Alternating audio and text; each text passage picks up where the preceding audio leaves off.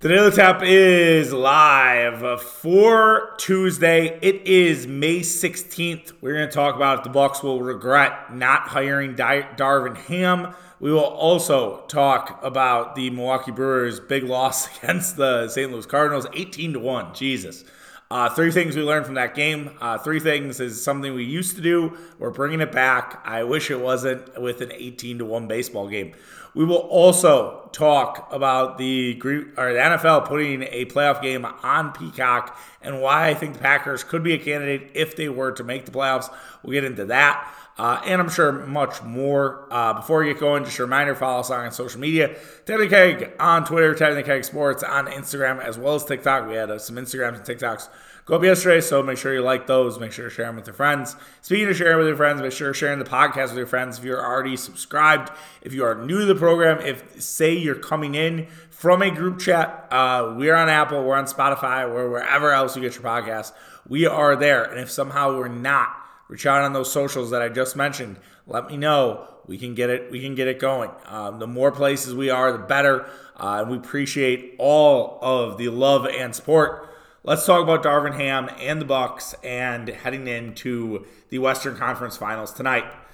Darvin Ham will be coaching in the Final Four of the NBA with a legit shot at going to the NBA Finals. Darvin Ham has a pretty good Lakers team. Even though the Lakers are a 7 seed, as I mentioned earlier in this NBA playoffs, it's kind of like hockey at this point. I think more and more you're going to see 7 seeds, 6 seeds, maybe even 8 seeds, which you suit the Heat, are in the conference finals. I think this is going to become more commonplace. Then it's going to become this is just an anomaly. I think this is more the standard than we will see in the NBA. And Darvin Ham has that chance.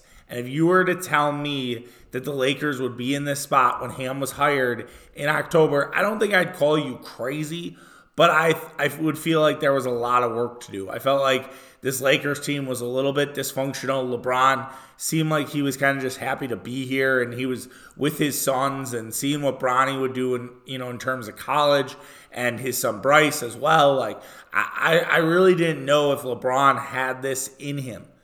But Ham's done a great job in year one handling LeBron James in terms of managing Anthony Davis. Remember, Anthony Davis is playing basketball and has stayed relatively healthy. Yes, he got hit in the head, but Anthony Davis is playing hoops. He's not necessarily having these major injuries. So whatever Ham is doing, him and his coaching staff of managing minutes, managing expectations for Davis, and not necessarily, making sure the unbreakable man breaks again. And I say that, obviously facetiously, because Davis has been one of the most injury-prone players in the league, and Ham is managing that.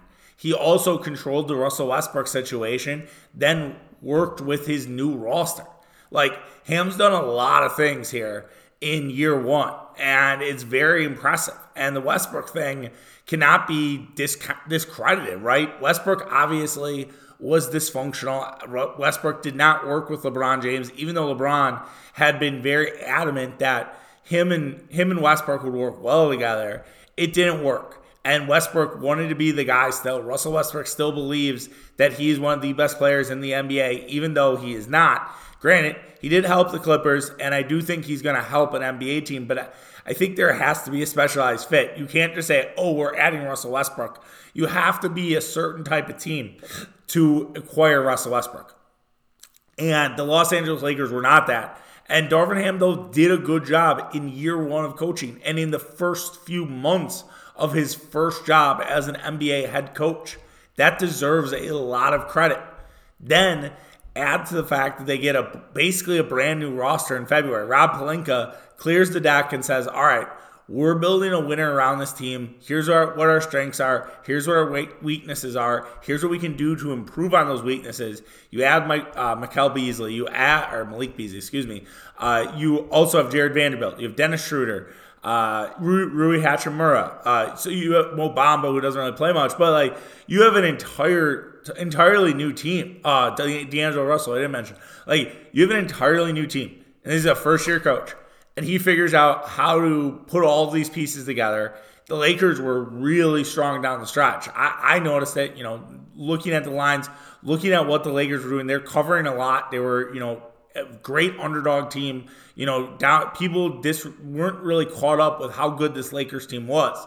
Looking back on it, I wish I had laid a future because I felt like this Lakers team was really strong heading into the playoffs. I felt like the Lakers team, I don't know if I said it on the podcast, but I thought the Lakers were the better team, them versus Golden State. So I'm not surprised that the Lakers are here.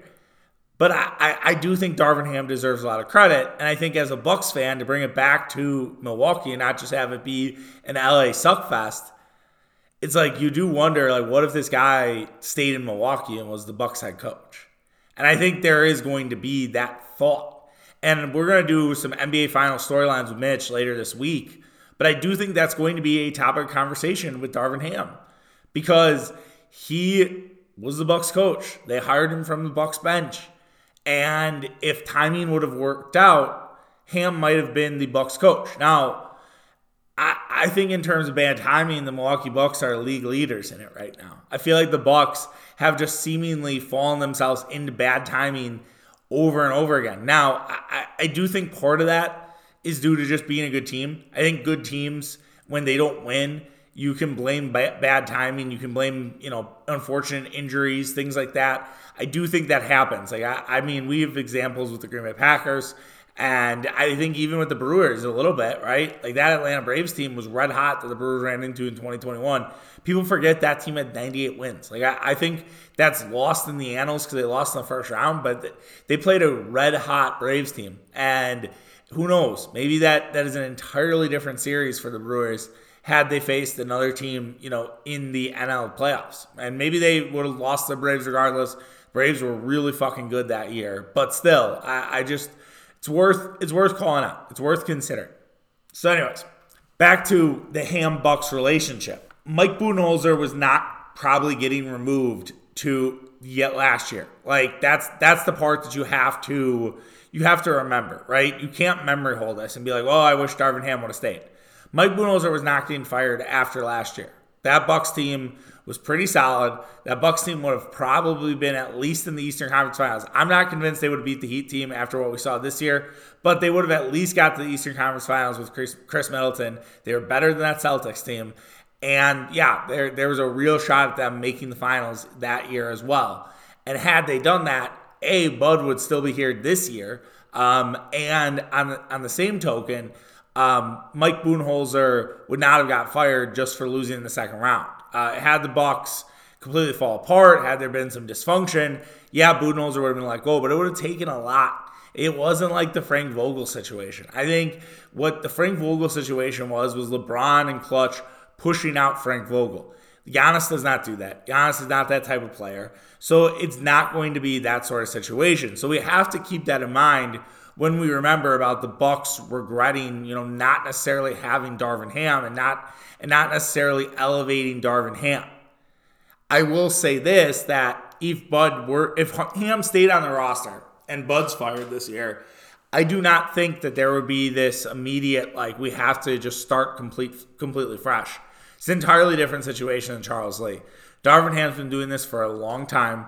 Darvin Ham is really well respected. Darvin Ham is a former Buck. I think there's a lot that you can sell through. Yes, he's part of the Mike Budenholzer administration, but I think one of the things that I've pointed out in the past is I feel like Darvin Ham runs a different system than what we see with Bud. There are certain Bud tendencies that you'll notice if you're watching Laker games, but it's not the same. It really isn't. And I think part of that is due to having LeBron, right? I think that is 100% part of this. That LeBron James dictates, how they play an offense, how they play defense. And so Ham, tweaks some of the Bud stuff to fit with LeBron. So that does factor in. I don't think it's just, Darvin Ham here that is completely saying, all right, we're not going to do exactly what Bud does, but he's obviously figured out how to win in the playoffs. Taylor Jenkins, also a Bud assistant, has really struggled in that category. Taylor Jenkins nearly lost in the first round to a Minnesota team as a 7th seed. I think that went to 7 last year. And then Memphis was completely embarrassed and outclassed against Golden State in that next series despite having home court. And then Memphis this year lost the first round to the Los Angeles Lakers. Taylor Jenkins, to me, is more like Mike Budenholzer than Darvin Ham is. Again, Darvin Ham gets a little bit of an assist with having LeBron James, but Darvin Ham is also a player. I mean, Bill Simmons, if you listen to his podcast, told a story on Monday about how Lonnie Walker was really struggling, and Darvin Ham brought him over to the bench and sort of embraced him, head to head, and said, like, hey, look, like, we're going to need you. Like, we believe in you. And I think there is something there that Darvin Ham's a really comforting presence on the sidelines and has empowered some of these young guys. I think one of the most impressive things about Darvin is that none of these young guys are afraid playing with LeBron. I think in the past, and watching LeBron throughout the years, you've seen teammates of his like just be scared necessarily and not necessarily want to shoot and be the guy and be that big dick in the cracker factory, the line we use all the time, because it's like, oh, we have to adhere to LeBron. Like LeBron is that guy, and whatever Ham has said to be like, hey, look, you can take over a game, you can be that player, you can have that podium game. It's really special. And I don't know if Mike Budenholzer did a lot of that. I think that's just a personality thing. I don't necessarily think that's something he learned from Bud. And so I look at this and I just am like, man, you wonder if there's just going to be this tinge of regret that Darvin Ham isn't the Bucks coach. But again, it's a bad timing scenario. It's not necessarily realistic to look back on it, but it's still annoying because I do think they had a great coach under their fingertips and it was waiting there. And then you could make the case like Charlie, he didn't look great in those 2 COVID games when Bud was out last year. And I guess what I would say to that is that's an extremely small sample size. I mean, that's 2 games out of 82, right? It's the middle of January. It is the dog days of the NBA season. I'm not going to take anything that seriously during that time. So I'm going to throw that out personally. And not necessarily, consider that in terms of the memory hole because it's not relevant to that conversation. I look at the body of work with the Lakers and I say, all right, yeah, this guy looks legit. This guy looks the part. And sure enough, Ham's doing it. And I'm proud of him. I mean, I am, like, as a former Buck, as a guy who coached with the Bucks, like, that is a reason to root for the Lakers. You can say, yeah, you don't want to root for LeBron. I get it. Or Anthony Davis. But the Darvin Ham angle makes the Lakers a lot more likable, I think, for Bucks fans. And, I think part of it, too, is just that the coaching search is a little bit off the rails, right? Like, every Tom, Dick, and Harry is getting an interview. So you just start to wonder, like, if Ham would have stayed, are we even having this conversation?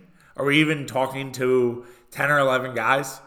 And also, I don't know, maybe Ham knew it was time. And having a job like the Lakers to coach LeBron, even though it's challenging and LeBron has thrown many coaches under the bus, you still have that's still an amazing opportunity. Los Angeles Lakers are one of the premier franchises in all of sports, not just the NBA. So having that opportunity to coach the Lakers is a big fucking deal. So I don't begrudge Ham for leaving. You have to take that job. If that job's offered to you, you got to take it.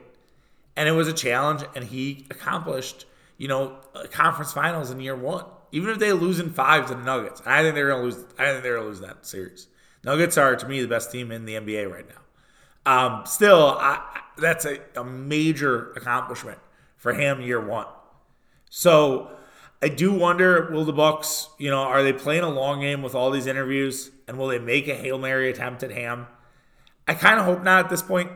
I think desperation's a stinky cologne, as people like to say sometimes. Like, I know that Ham would be an awesome fit for what the Bucks are going forward, but he's coaching the Lakers. He's coaching LeBron. He still has at least, LeBron probably is going to be there for 1 or 2 more years. He has the whole contract thing and the whole Bronny angle, but I think LeBron's at least a Laker next year. If the Bucks got rid of Bud next year and LeBron was basically waiting on wherever Bronny was going, and let's just say LeBron ended up in Atlanta, total example, right? That Bronny gets drafted in the first round by the Hawks, and then LeBron goes and plays for the Hawks, and he's no longer a Laker. Then that would be that time where I'd say, all right, yeah, make a case to bring him back. But that's a year away. The Bucks don't have that year. They got to get a new coach now. And I think we will look back and wonder, what if it would have worked out with Darvin Ham? But unfortunately, the timing did not line up. Before we move on to the Milwaukee Brewers, in terms of the update, in terms of coaching search, I always hesitate sometimes when I do this podcast early in the morning. If a new coach comes out, I feel like I have to check Twitter just to make sure I don't miss anything. But nothing, it seems like, in the terms of the coaching front at this point. Shams Charania reported that the Bucks are actively pursuing Monty Williams. I don't get it at all. As we said, Monty Williams was outcoached by Bud. I did see an interesting point. I forget who it was. It's one of the Bucks Twitter guys who basically was like, are we sure Monty Williams got outcoached by Bud? He had DeAndre Ayton, and that was his only big man against Giannis, and Giannis basically ate. Ayton not necessarily known for, being a physical, tough player. He's, soft. They're probably looking to trade Ayton. Ayton had probably one of the worst playoffs if you terms of who looks the worst, kind of the who's the jerk, if you will, of the NBA playoffs.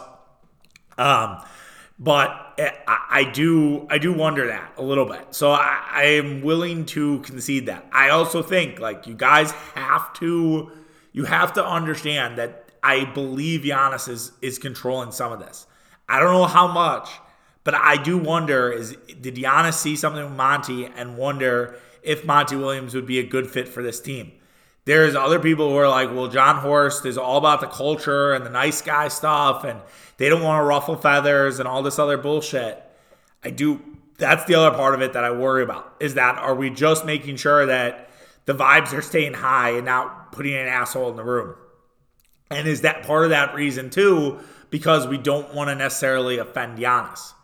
Monty Williams also has 3 years, $21 million left on his deal. That dude can kick back. That dude has $21 million that are just going to sit in his bank account. He doesn't exactly need to coach, which is really an interesting situation because you're in Phoenix, you're with your family.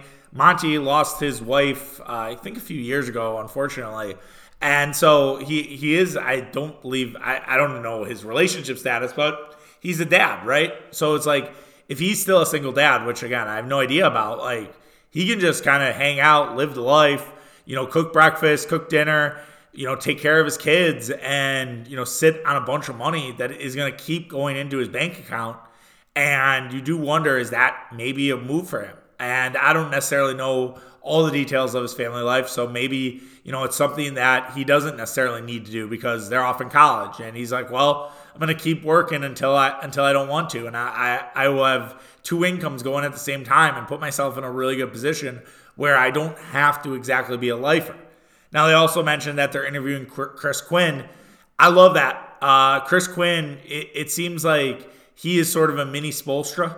That was a quote from Udonis Haslem. It's like when Quinny is talking, which is his nickname. When Quinny is talking, it's basically hearing Spo. Was a quote that someone pulled from Udonis Haslem.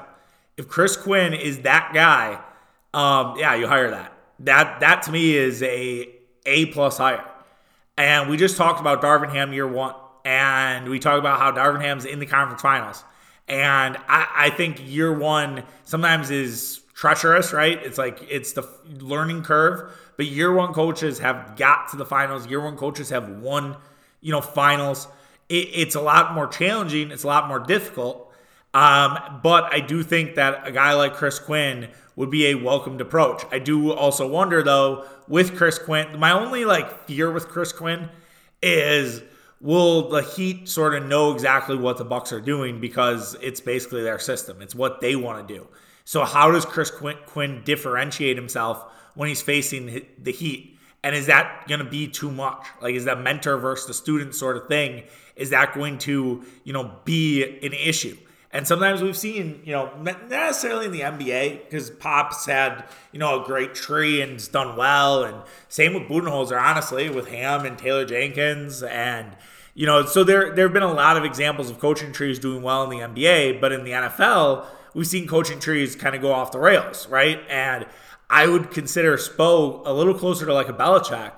And they have a culture, they have a system they do. And would that system, outside of Miami fuck up? I don't know. I think that's just a question you need to ask yourself about Chris Quinn. But I do love it. I think if Chris Quinn ends up being the coach, I am all in on that idea. And then the last guy was Kenny Young from the Phoenix Suns, part of the Phoenix Suns organization. I do wonder, is Kenny Young, Kevin Young, excuse me, I think it's Kevin Young, being part of like the intel around Monty Williams? Like, are they asking Kevin Young for some of the details around Monty because they want to hire Monty and maybe bring on Kevin Young? Kevin Young is getting interviewed for the Toronto job. I think he's going to get interviewed for the Phoenix job. But are they asking Kevin Young for more Monty intel? And sort of it being like when you have a reference for a job, like that's your reference. And is Kevin Young the reference? But I did see pointed out by Shafty Bro, who I follow on Twitter, big Bucks Twitter guy, talk about how the Bucks coaching search, it seems like we know everybody's getting interviewed. And why is that? And is that because they're trying to pump all of these guys' tires because the Bucks job is so illustrious, right? And it's not the Rockets. It's not the Pistons. Like, we have not heard about anybody interviewing for the Pistons job. I think there was a initial, like, here's who the Pistons are targeting, and then that's been it. Like, we're not like, oh, they're closing in on a coach or anything like that. So I find that a little bit interesting that, the Bucks, every guy is basically getting mentioned. And so, who ends up being the one that gets that job? And is it somebody, is it somebody else? We haven't even heard Nick Nurse's name mentioned. And I did see something also. Someone also said if we consider if Giannis doesn't want to play with Nick Nurse. So there's been so much flying around. I feel like the Bucks coaching search is the thing right now in terms of Wisconsin sports. And it doesn't really seem like the Bucks are getting any closer. But it's how it goes, and we'll see what happens, and we'll see if they find somebody sooner rather than later. Obviously, I think it's about time. Like, you got to start dialing it in a little bit, but we'll see if it's like another few weeks. Okay, then that's what it is. I do wonder with the Ty Lue thing. There's been a lot of Ty Lue stuff. If they are sort of seeing if Ty Lue is allowed out. Like, Ballmer's like, all right, yeah, Ty Lue, you're done, you're good. There's no way he wants to send Ty Lue to Phoenix. He wants to make sure Ty Lue goes to Milwaukee, gets out of the conference, and the only time they'll have to worry about him is in the finals. But we'll just have to see. So yeah, very interesting stuff. I'm sure there will be more stories, more stuff coming out. The lottery tonight, I wouldn't be surprised if more things come out here. Also with the lottery, Wembanyama, go west, my man. I do not want to see Wembanyama in the East. Don't want to see him for Detroit. I do not want to see him for Charlotte. I think he actually might try to get himself out of Charlotte. Let me look at the lottery odds here. Since I won't be doing the podcast tomorrow, odds NBA. So let's see who has the best chance here in terms of the odds that I want to see avoid. Okay, Detroit is the favorite. So yeah, Detroit, get him out. Houston, San Antonio, totally fine. Charlotte, no. Portland, yes. Orlando would be awful because I think Orlando right now is set up to win. I also don't know what they would do. I actually think they might Orlando is so fascinating, right? Because if you have Wembanyama, Paolo Banchero, Franz Wagner, first of all, I think John Hammond comes himself. Like, I think that is the ultimate, like, Bukkake explosion for John Hammond, because the guy loves length. And that would be ultimate length. That would be all-time length theme. But I do wonder, is like, can that work? Like, are you able to, I guess maybe for a couple of years, let Wembanyama get his feet underneath him, and then you look at it and you say, all right, who's the odd man out in this situation? I don't know. It'd be very interesting. Indiana, no way. Washington, no thanks. Utah, Dallas, they have very, very small chance. But Utah and Dallas would be fine. Chicago would be a nightmare. Given Chicago, come on. You've had the first pick in the NBA, the NHL, and the NFL. I would also say if Chicago does get another number one pick, it just shows you how much of a loser city that place is. But then you Oklahoma City, fine. Toronto, nope. New Orleans, okay. New Orleans would also be fascinating because do you trade Zion then? But New Orleans has the least amount of chance. So I think the one I will predict, I'll give you the prediction. I think it will be Portland. That's the one. I think it's going to be Portland. That I will do that. That will be my call for the draft lottery. Okay, let's move on to the Milwaukee Brewers. I've danced around it long enough.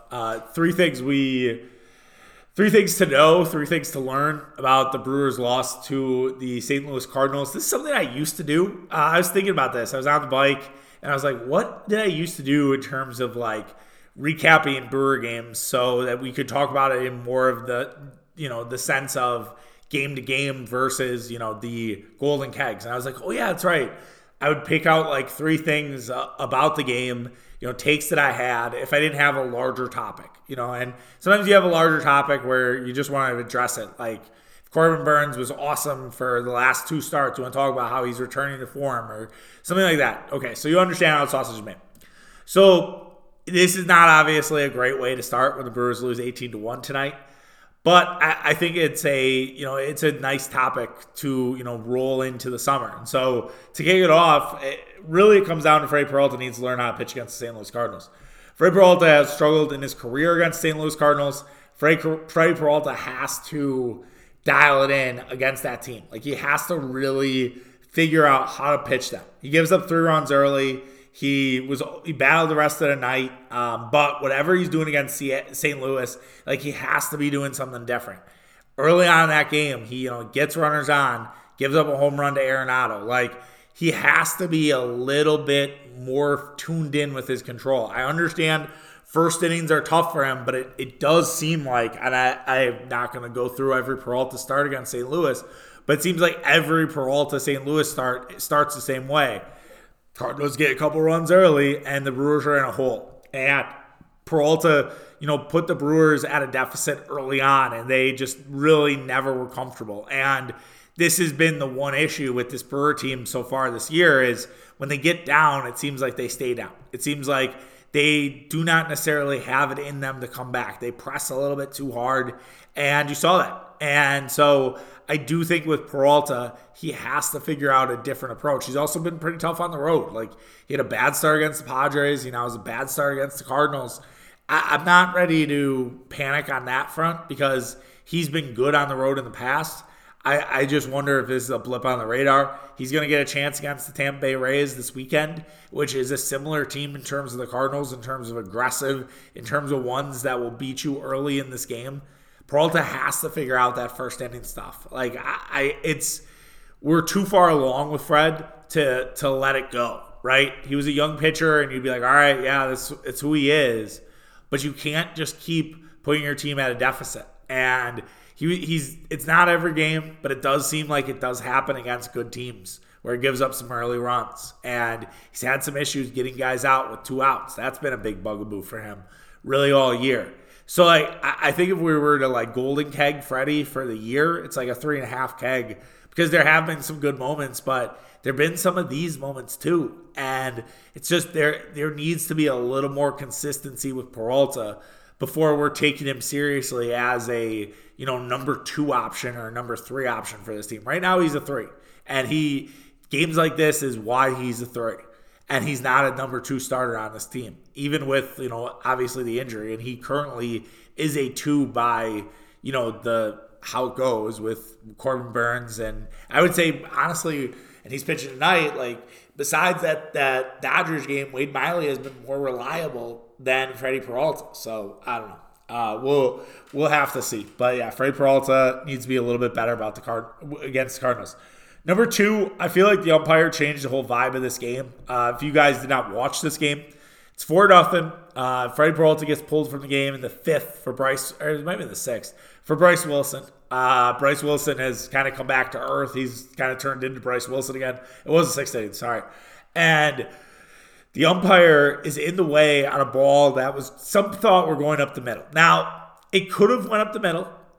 But it didn't. It ricocheted. The Brewers get a double play. They call umpire interference. The Cardinals get a base. First of all, I kind of hate that rule. I feel like if it hits an umpire, shouldn't it just be a foul ball? Shouldn't it just be a strike, a ball in play, or you just reset? And you're like, all right, it hit the ump, reset everything. Back to square one, whatever the count is. I think it might have been 1-1 or 1-2, whatever it may be. And it just resets itself. Why do the Cardinals get a base? Because it hits the umpire. Now, I think some of it's umpire discretion. So umpire believed that that ball would have been a base hit. Now, that could be true. But still, I think it's screwed with Bryce Wilson. I also think it was bad on Chris Hook. They didn't go out immediately and talk to him and be like, hey, it's fine. Don't worry about it. Yeah, you have a base loaded for Goldschmidt. Just get him out. Focus on one batter. If you give up a fly ball and it's a run in, that's fine. 5-0, we're okay. We're still in this game. But it all fell apart for Bryce Wilson, and he gives up 4 runs. 2 of them were charged to Peralta. But yeah, it changed that entire game, and it let the game get out of hand as the Cardinals broke it open, and it was 8-0 then at the in the 6th inning. And you just can't necessarily leave the door open for this team. If you leave the door open for the Cardinals, they're going to take advantage of it. And I mentioned this, I think last week when we were talking about the Dodgers, about this sort of stretch of baseball for the Brewers. They have to play mistake-free. You're playing against really good baseball teams just in terms of their smarts. I know the Cardinals have been struggling. They're hot right now.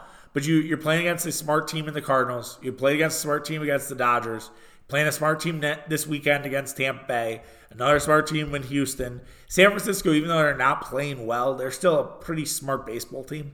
So I don't know. You have a lot of good teams that you're facing off against in these next few weeks. And the Brewers just have to be a little bit more tuned in, dialed in with their stuff. So yeah, that just can't happen. Last thing, Gus Varland, not a big leaguer. Tough night for him, but starting to wonder if Gus Varland can do this thing. I mean, he's in mop-up duty, and he's struggled, and that's really concerning. And I feel like at some point, you need to think about what you do there. Because the rule, I guess, goes, if you have to send Gus Varland down or you want to release Gus Varland, the Dodgers have the rights to keep Gus Varland and put Gus Varland back in their system. And I think because it's the Dodgers, they don't necessarily want to do it. I wonder if Gus Varland was an Orioles prospect, right? And you're like, okay, we give him back to the Orioles. There's no chance that this comes back to bite us 2 or 3 years down the road when Gus Varland is a dominant bullpen guy. I do think the stuff is there, right? But when you can't necessarily handle mop-up duty, that's a little bit red flaggy for Gus Varland. Now, I do wonder, is the line drive in the face screwing him up a little bit? Someone pointed out that he's been bad. Really, he was bad in his AAA starts. He's been kind of bad in his now big league starts. But I think that could be a reason why. I think we need to at least consider it. We can't be callous about it. I'm not trying to defend Gus Varland giving up 9 runs either. But I do wonder, does that play into it? Is that a factor in Gus Varland struggling? Is just that he really, is fucked up by it. And if he is, he needs to tell somebody. And he needs to, go see a sports psychologist and, take time off to get him mentally right. That is something that has happened. I wouldn't necessarily even call it, maybe it's anxiety. It's a different form of anxiety, but it's the fear of getting hit with the baseball again. And maybe you're, trying to avoid that in some way, some capacity. But yeah, the Brewers have some work to do there with Varland. So we'll see what happens tonight. Obviously, tonight's a troublesome game with playing Jordan Montgomery. Jordan Montgomery has owned the Brewers. The Brewers have been bad against lefties. They did sign Darren Ruff, who's been a very good guy against left-handed pitchers. So we'll see what Darren Ruff can do tonight. I would imagine he's in your lineup. We'll see what the lineup looks like tonight. I would imagine it might still be different from the other lefty lineups. Owen Miller has been playing well. He will be there. And so maybe they can get something on Miller and try to grind one out. And hopefully the Wade Miley regression train doesn't continue to run down the station. And it was just a one-game blip against the Dodgers. Moving on to the NFL putting a wild card game on Peacock. So this has drawn a lot of ire from fans that Peacock is now having a playoff game. NBC decided to take one of their playoff inventories and put it on Peacock. NBC is going to have 2 games that day. NBC will have the early game, and then it will lead in to Peacock. Now, for those curious, my guy Josh asked about this, and I looked it up, and it's facts that the Packers, if they were to be this team and they were in this game, that it would still be on TMJ. So you do have that going for you. It saves the bars. It saves having a conversation with your parents about finding Peacock. If you're in the Milwaukee DMA, you're in the Green Bay DMA. I think the Madison DMA also gets that right to have the game, over regular TV. It's the same with the Amazon game, same concept, right? So the question is like, for everything else, why are they doing this? Why are they adding more channels? Like, why are they making people sign up for Peacock? Well, my guess is because NBC is really trying to build Peacock as a place for sports. Think about all the stuff that they have going on right now in terms of sports and that they will have going on in 2024. They will have the Olympics. They will have multiple Big Ten basketball games, Big Ten football games on Peacock. They are going to have baseball running throughout Peacock. They want to be a sports hub. They are establishing themselves as the sports hub right now for the streamers. Yes, Amazon Prime has Thursday Night Football, but that's it. Amazon hasn't really acquired anything else. Netflix has not gotten into the live sports world, and Netflix had sort of a disaster when they were doing Love is Blind live. It was an absolute mess. And I realized it's like, well, Love is Blind versus sports, but like Love is Blind's pretty easy. Like that's turnkey shit to do live. Doing sports is a whole other ballgame. So Peacock is really trying to establish themselves. And my guess is that the NFL will look for a notable playoff matchup. Last year's Saturday night game was the Chargers and the Jaguars, and wasn't really that big. And I mean, you look at those market sizes and everything else, it wasn't that big of a game. Obviously they saved the Cowboys, the Cowboys and the Buccaneers was Monday night. I'm trying to think the other games, the other playoff matchups, but I do think they'll look for something a little bit bigger. And it would not surprise me if a team like the Green Bay Packers, if they were in the playoffs, would be considered for it. Because I do think Big Ten NFL teams are going to be targeted for this game. Because the Big Ten and NBC are ending into a relationship, as well as the Big Ten and CBS. But I do think the NBC partnership might be a little bit bigger for the Big Ten, just considering the Peacock relationship of it all. And so they want to build that subscriber base, and they want to make sure this subscriber base sticks. They don't want this subscriber base to be one and done, even though they probably will. And NBC paid a lot of money for this. So you imagine that the NFL is going to give them that opportunity. I look at teams like the Packers and say, all right, yeah, that's going to be part of it. I think you're going to also have the Vikings. I think the Bears. I mean, these are if the teams get to the playoffs, right? So Vikings, Lions, Bears, Steelers, Colts, Browns, Bengals, for Ohio State, the Ravens for Maryland, Jets, Giants, Chargers, Rams. I think more it's the upper Midwest, right? It's, those Browns, Bengals, Packers, Bears even. Like I think those are the ones you really, really want if you can. And I think this is sort of what NBC is hoping for. And they're trying to get more and more people to be on board with Peacock and understand what Peacock is. I don't have Peacock. I kind of keep my streamers, like right now we have too many right now, honestly. And I would like Paramount Plus. I think they have enough like good TV, and I don't have it. And it's mostly because I'm not paying for another streaming service. Peacock, I was gonna pay for when the Brewers played there later this year.